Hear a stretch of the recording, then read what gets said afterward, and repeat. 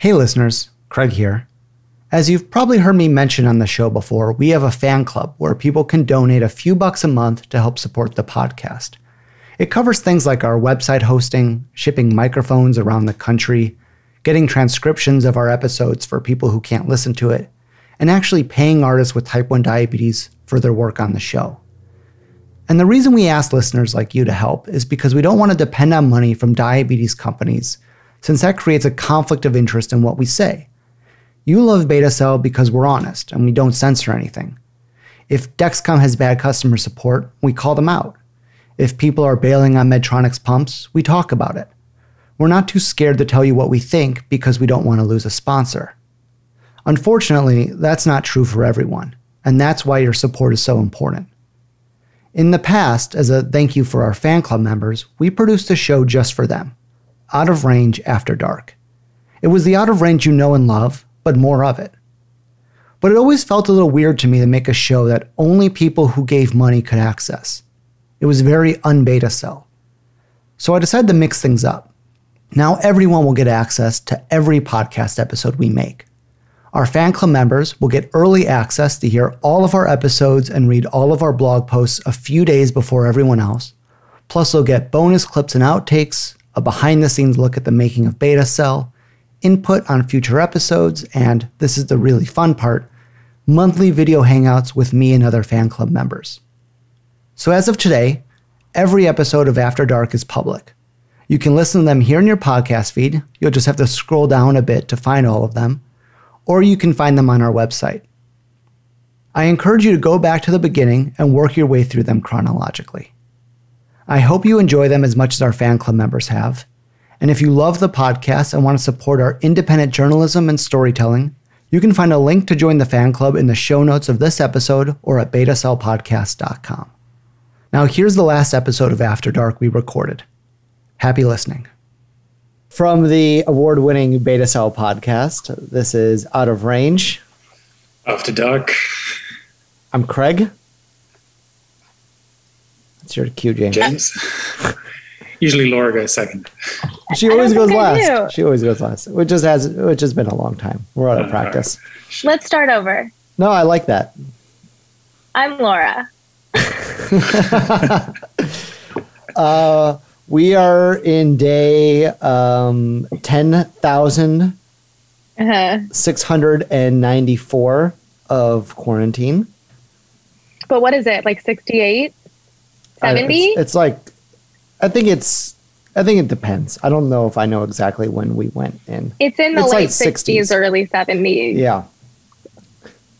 It's almost the weather. Pretty soon, the temperature outside is going to match what day we're in. That's true. Yeah. It is a beautiful day in Los Angeles, and we're all inside. Well, I was outside all day. Yeah. I got sunburned. Now I'm in the AC.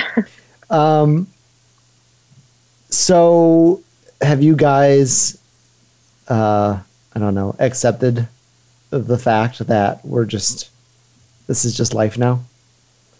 This is the new normal? Yeah. I don't know if I've accepted it. I mean, I don't know what to accept because I still don't know what the new normal is going to be yet. Right. It's still so still so unknown. I guess, for the time being, this is our life, right? Los Angeles is under indefinite stay-at-home orders. I thought everything was opening back up. Like, they opened the parks again. They opened the trails, but it's still like, they still say stay at home, there's no date to open back up. And I think that, I don't know, like, I guess the thing is, can we ever go back to normal? Like, is social distancing just going to be a thing? Because I don't think we'll ever go back to normal. No. It's a one-way street. I don't think it can go back to normal. I think we're going to have to wear masks for like years. What do you guys think? I think so. I was listening to some stuff about always. Yeah. In Asia, they've dealt with pandemics before, right? They had SARS, they had MERS, they've had other things. And they wear, it's acceptable. It's commonplace for people to wear masks all the time. 3 months ago, if you got on the LA Metro wearing a mask, people would look at you like you're a serial killer, right? They think something's wrong with you. This is like, the first time the US has had a pandemic or really had anything bad, this bad happen since World War II. Like, how many people have died now? 70,000 more? I can't even keep track. So I can't either. I don't know. I think that we now just realize that this is a thing that can happen, and we're just all going to be a little weirder. But here's like where I'm at, and you guys, it's a question because I don't have enough information. But what it looks like is that we do have some states that have opened up like normal, like, that video from Texas of someone at brunch where people were seated next to them and it was like this had never happened. But then there was a giant surge in outbreaks in the same area. Isn't that just always going to be like, it's either we don't ever do anything again or we do and then deal with that surge when it happens? Is there ever going to be a time we can go back to normal where there's not going to be a spike in infections when we do? Yeah, when there's a vaccination and enough people, and once you've already had it and have immunity, so on a population level, once enough people have had COVID, plus the rest of the people have been vaccinated, then it's kind of more like a...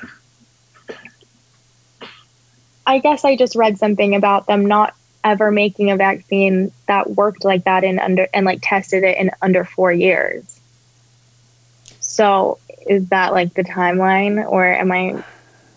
I don't know. I think that there's obviously a lot of international pressure and cooperation to make this quick, right? Because so many people are dying, and I think normally, what other diseases are there that have had this scale that the whole world has had to work together to, get rid of? Polio. I don't know how long that took. Yeah. Well, and they don't. Yeah, and those take a while. No, but I think it's more. It's not just that. I think it's that, we have to come to terms with the fact that there are diseases out there and our own sort of mortality in that sense. Like, if it's not this, when's the next disease going to come? Right? When's the next virus? Because it's there. It's out there. It's brewing. So I guess for your question, it's like, we can open up and people will die, and then we go back to staying at home, and then we open up and people die, or we kind of just find some middle ground where it's okay. You can go to a restaurant. For the record, I'm not saying that's what I think we should do. I was asking about it. Yeah, I think we're just all gonna probably wear masks, or enough people will wear masks, and those will be the people who survive. It's like, it's no different than the parents who decide not to give their kids vaccinations for measles. Enough, you don't do it. Enough people don't do it, and those are the kids that die. And then who's left? So there's going to be the people with the masks and the people who...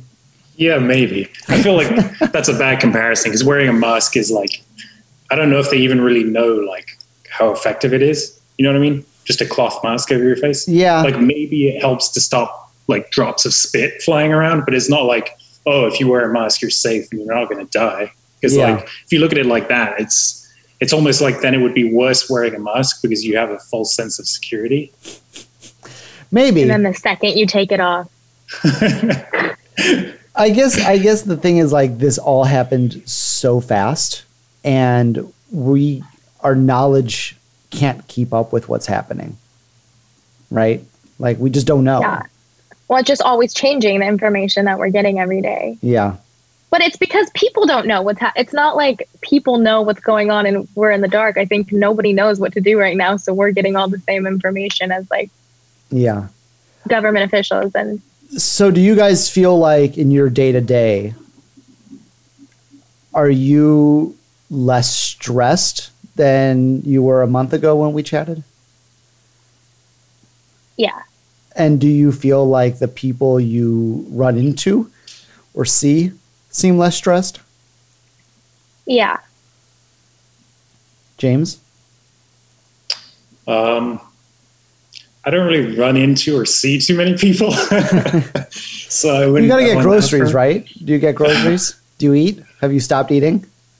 I mean, I guess. You guess you've stopped eating? Or you guess you go to the grocery store? I guess maybe he's less stressed.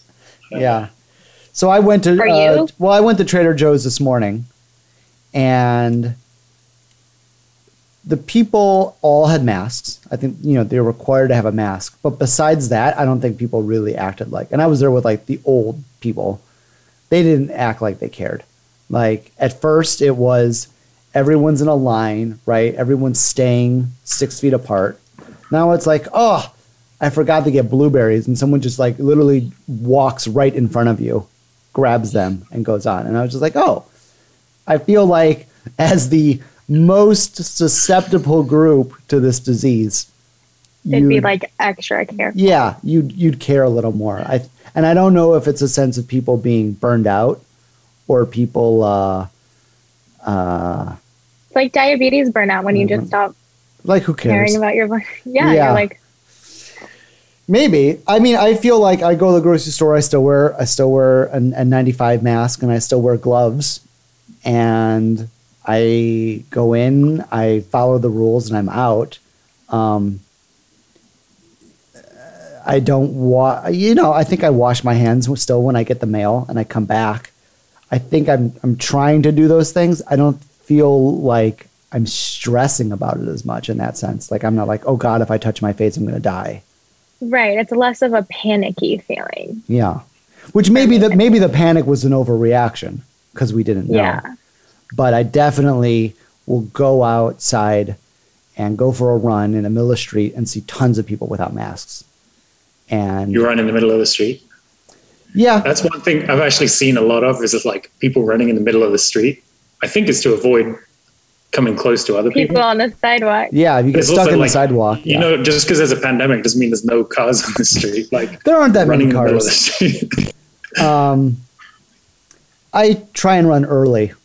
So there usually aren't cars anyways. And I'm not in the middle of the street. I'm usually like on the side next to the parked cars. But that's where I would run before all of this anyways. Yeah. But yeah, I feel like people don't care as much. People are over it. They're just like, take me, Corona. Just be done with it. Did I tell you guys when I went down to Newport Beach just to go on a drive, and it was like driving into Pleasantville. Like it was actually like it was weird to watch them all because none of them acted like this was going on, but there was like a sense of happiness in all of them because they were like, had no stress about anything. Like we didn't see one mask. Restaurants were like halfway open, like they were still doing curbside, but the people working weren't wearing masks. The people coming up weren't. There was like people having barbecues, going to the beach, and I was like, we just went down to go on a drive, like to see the ocean. I was like, where are we right now? But they were all very happy. But now, of course, so many people down there are getting it. Like it's stupid. They should not be doing that at all. They think they. Maybe it's just like a carrot and stick. Like you need to like people like, oh, it's okay now. And then a bunch of people get sick and then they'll all freak out. And yeah. So I don't quite remember a month ago. The topic? No. I don't really remember a month ago. I think it was, do you know if it was before I had my virtual endocrinologist appointment? You remember me talking about this? I don't remember talking about it. So it was great. It was fine. It was easy. She looked at my Dexcom stuff on a shared screen while we looked at it, and we chatted for a half hour or whatever the time allotted was. Just like being at the office, except I didn't have to drive there. I didn't have to wait. But my A1C had gone up. And I was like, you never, I don't know, we're just trained to never want it to go up. And I was like, oh, okay. And she was like, yeah, I wouldn't worry. You're adjusting. So how did that work? Like ahead of time, you had to go to a blood. No, she just used the lab? Dexcom GMI. Oh, Just the 2-week guess. And Dexcom tends to always be a little bit higher with its estimate than what my A1C actually turns out to be. So I wasn't concerned, but if it went up, it probably went up with the A1C.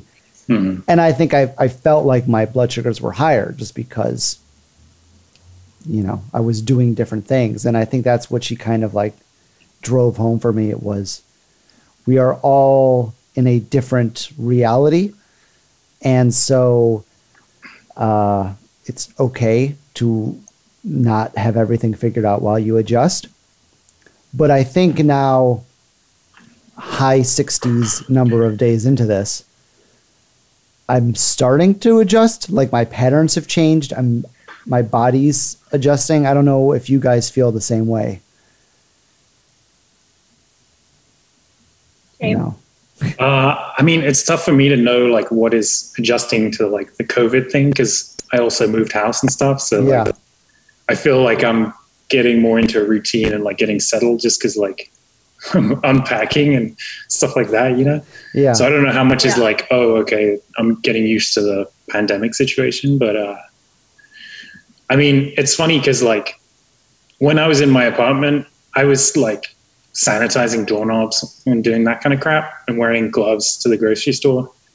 And then we moved and like, it's funny because in a house, I had like construction guys coming and going and this and that, like a bunch more people coming over. But for some reason, I've dropped the whole, like, I haven't sanitized the doorknob in months. Like I ran out of gloves and like, I'm not going to wear gloves to the grocery store. I just wash my hands. I mean, I feel like, you have to figure out what the right balance is, and I think probably washing hands is as effective or more effective than like wearing a pair of gloves. And then if you wear gloves and touch your face, it's just as bad as if you didn't, stuff like that. So Yeah. I guess the point of the gloves is like, it makes you aware of your hands. And so you don't touch your face. But like the mask, like I'm always adjusting it. So like, I feel like I know, I do the same thing. I'm constantly adjusting my mask and I'm like, wait a second. Yeah. One of the ones I have just always goes up to my eyes. So I'm always pulling it down. What about you, Laura? Have you found your new pattern? I still have my crazy days, but I think I am kind of getting back into a rhythm. It's hard because I'm not even working from home right now. So I don't have like any sort of routine. I have to completely just, you know what I mean? Like there's no reason that I would be exercising at the same time every day unless I make myself do that because I don't have any other obligations around that. But I've been trying to go at the same time. Like Jason skates every morning for a few hours. So that's when I try to get my exercising in. It's still hard. I'm not in, like, I still have no idea what I'm doing, but I think that it's gotten easier from the last time we talked when things were like insane with my numbers. Yeah. Well, you did a little bit of trial and error, right? And you figured out some things. Yeah. Mostly in terms of like your dinner. Well, I was having major problems with my dinner because I was just eating protein and veggies. And what happened? So then I'd go to bed. So then I would drop because I would get like 2 units to try and cover the protein. And then I would drop before bed. And then I would eat a little bit to raise myself up and always go to bed at a perfect number. Like perfect is in like 85 to 100. And then every night in the middle of the night, I was going up to like 250 every single night. And then you helped me telling me to get insulin before, like when I was about to go to bed or eat carbs with my meal. So I've been trying to do more carbs with my meal, which actually does really help. Really? Lots of sweet potatoes, brown rice. I got like white beans I'm going to make. So you eat carbs at dinner and you end up being not as high at night. In the middle of the night. Yeah. It's a tricky one. Yeah. Because what is weird, you guys, is that it's not like it's not like quarantine happened and then I just started this low carb dinner. Like this is how I've always eaten. I've never seen a protein spike like I'm experiencing. Like I had never experienced that before until now. Yeah, but I think it's not that the meals have changed, it's that's everything's changed. Like you would go to work, right, many days a week, and you'd be on your feet, you'd be walking around, you'd be moving. I went from probably walking 3-4 miles a day just to and from work and just being around to 0, to about 20 feet from my bed to my chair, and then I don't move for 8 hours. Yeah, totally.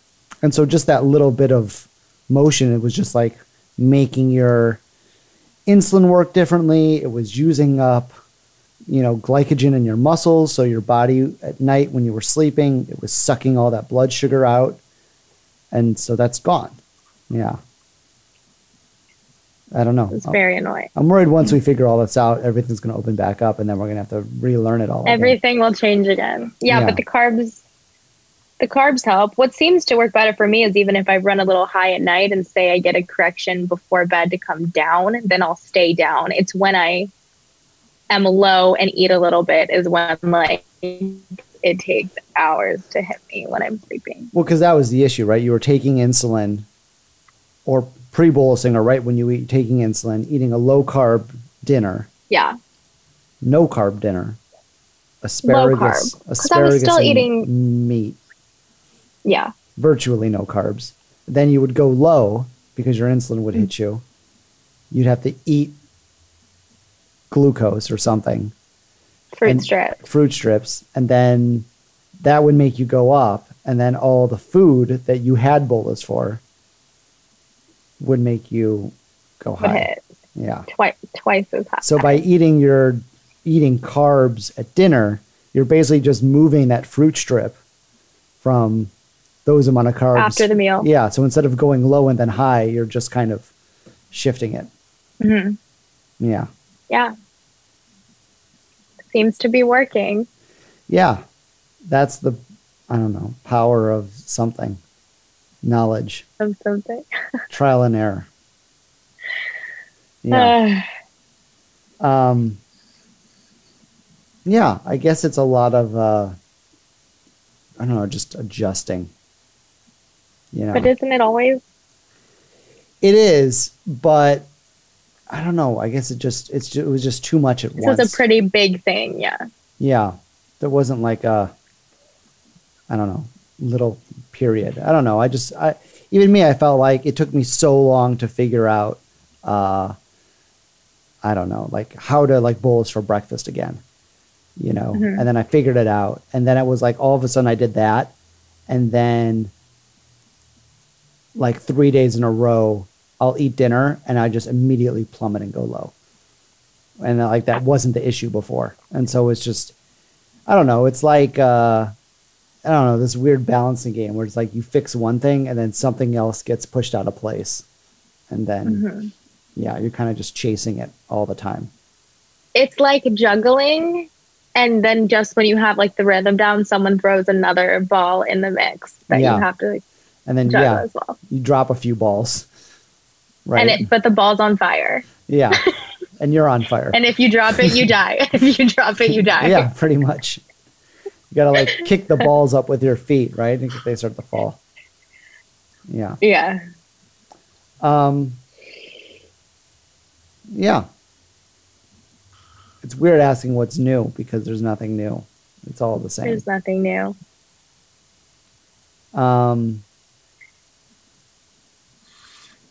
Yeah. Good podcast.